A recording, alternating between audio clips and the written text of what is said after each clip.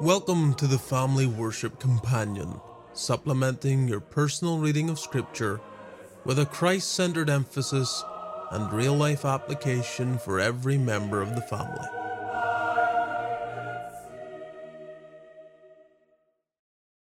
Have you ever had an experience with God that changed the course of your life? I think that's how we could evaluate Genesis 17 in the life of Abram. In this chapter, he has the promises of God reaffirmed to him. His name is changed, his wife's name's changed, the name of his son, Isaac, is revealed, and then he is given a sign of circumcision. The chapter then ends with Abraham circumcising all the males of his household. As we begin this chapter, don't allow the division of the chapters to make you miss an important detail. At the end of the previous chapter, we're told the detail of Abram's age, and that's how this chapter begins. And we're meant to see that 13 years have passed.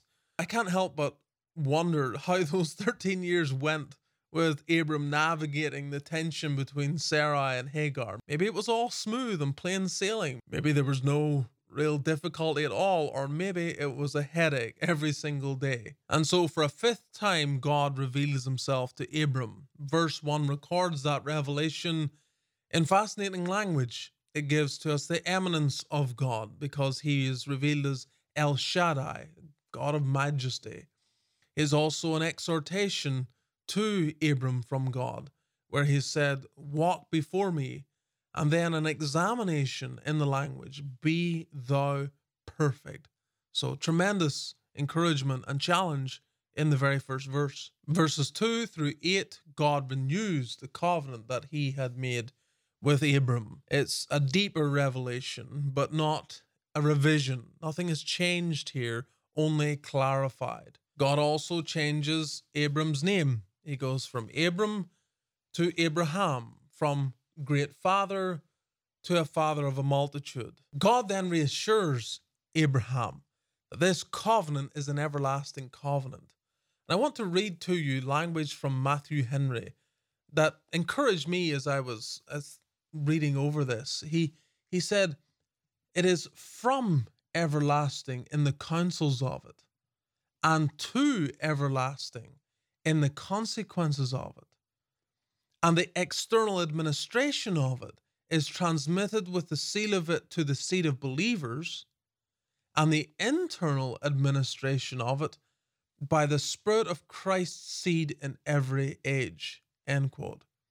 Now, I don't know if you can capture all that he is saying there, but I found it very, very encouraging. In verses 9 through 14, then we have the whole subject of circumcision. It is given as a mark of a society that has a special relationship with God. Like baptism in the New Testament, it speaks of a new birth, a changed heart, and a separated life. And Abraham is commanded to circumcise two types of people, those born in his house and those bought by him. And it points to certain experiences of the believer, doesn't it? Because every Christian is born of the Spirit, John 3. Every Christian is bought with a price, 1 Corinthians 6. Then from verses 15 through 19, Sarai's name also is changed to Sarah.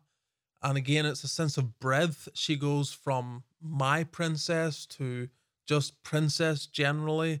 Again, indicating that she is entering into the breadth of the blessings that God is bestowing upon them through the promised seed.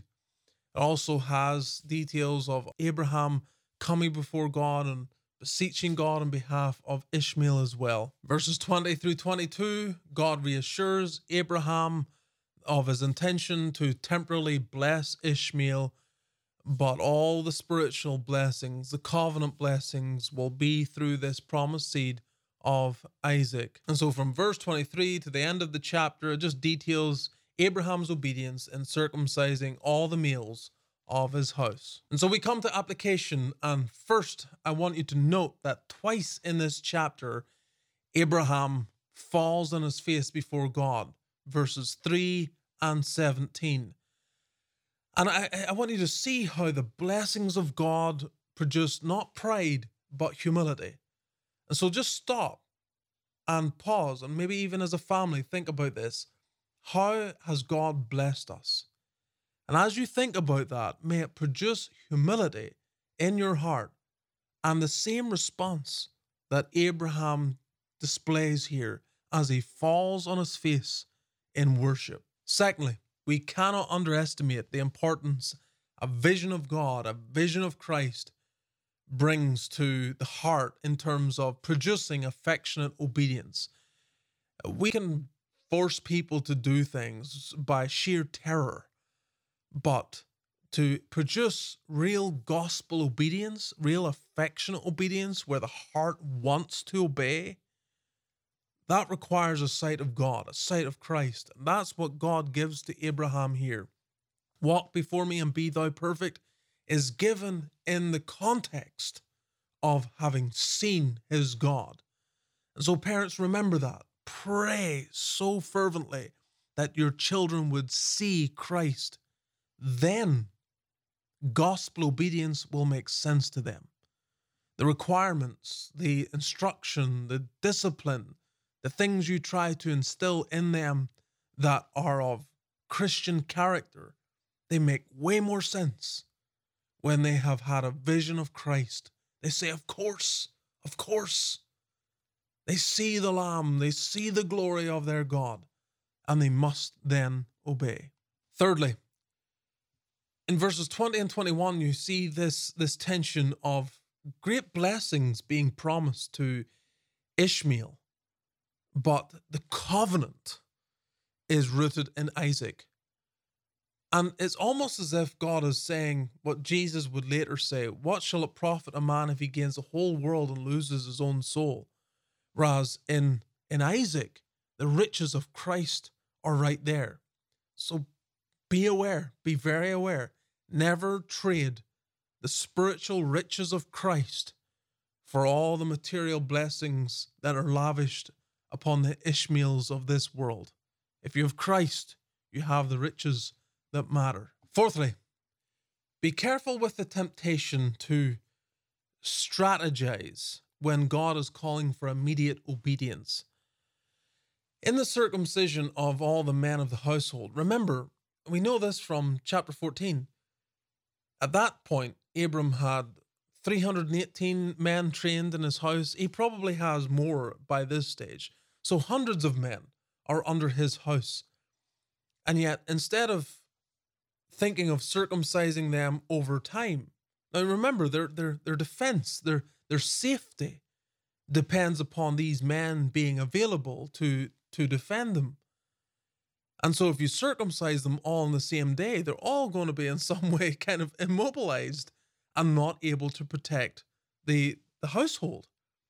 And yet Abraham, instead of strategizing and thinking, well, this would be a better approach, he immediately obeys. He obeys and leaves the safety of the household in the hands of God. Friends, sometimes you have to do that. Sometimes you have to let go of the control, obey immediately, and leave what may be the fears and the dangers in the hands of God to take care of you. Fifthly and finally, can you say with the Apostle Paul in Philippians 3 verse 3 that we are the circumcision which worship God in the Spirit and rejoice in Christ Jesus and have no confidence in the flesh? If so, then you can laugh with Abraham. Why is Abraham laughing? He's laughing in the joy of what God is promising him.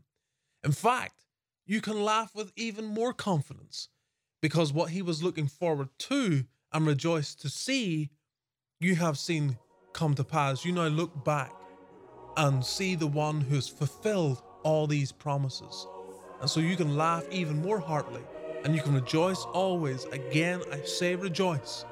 No matter what you're facing, you can laugh with Abraham in the joy that Christ has come and these promises have been fulfilled.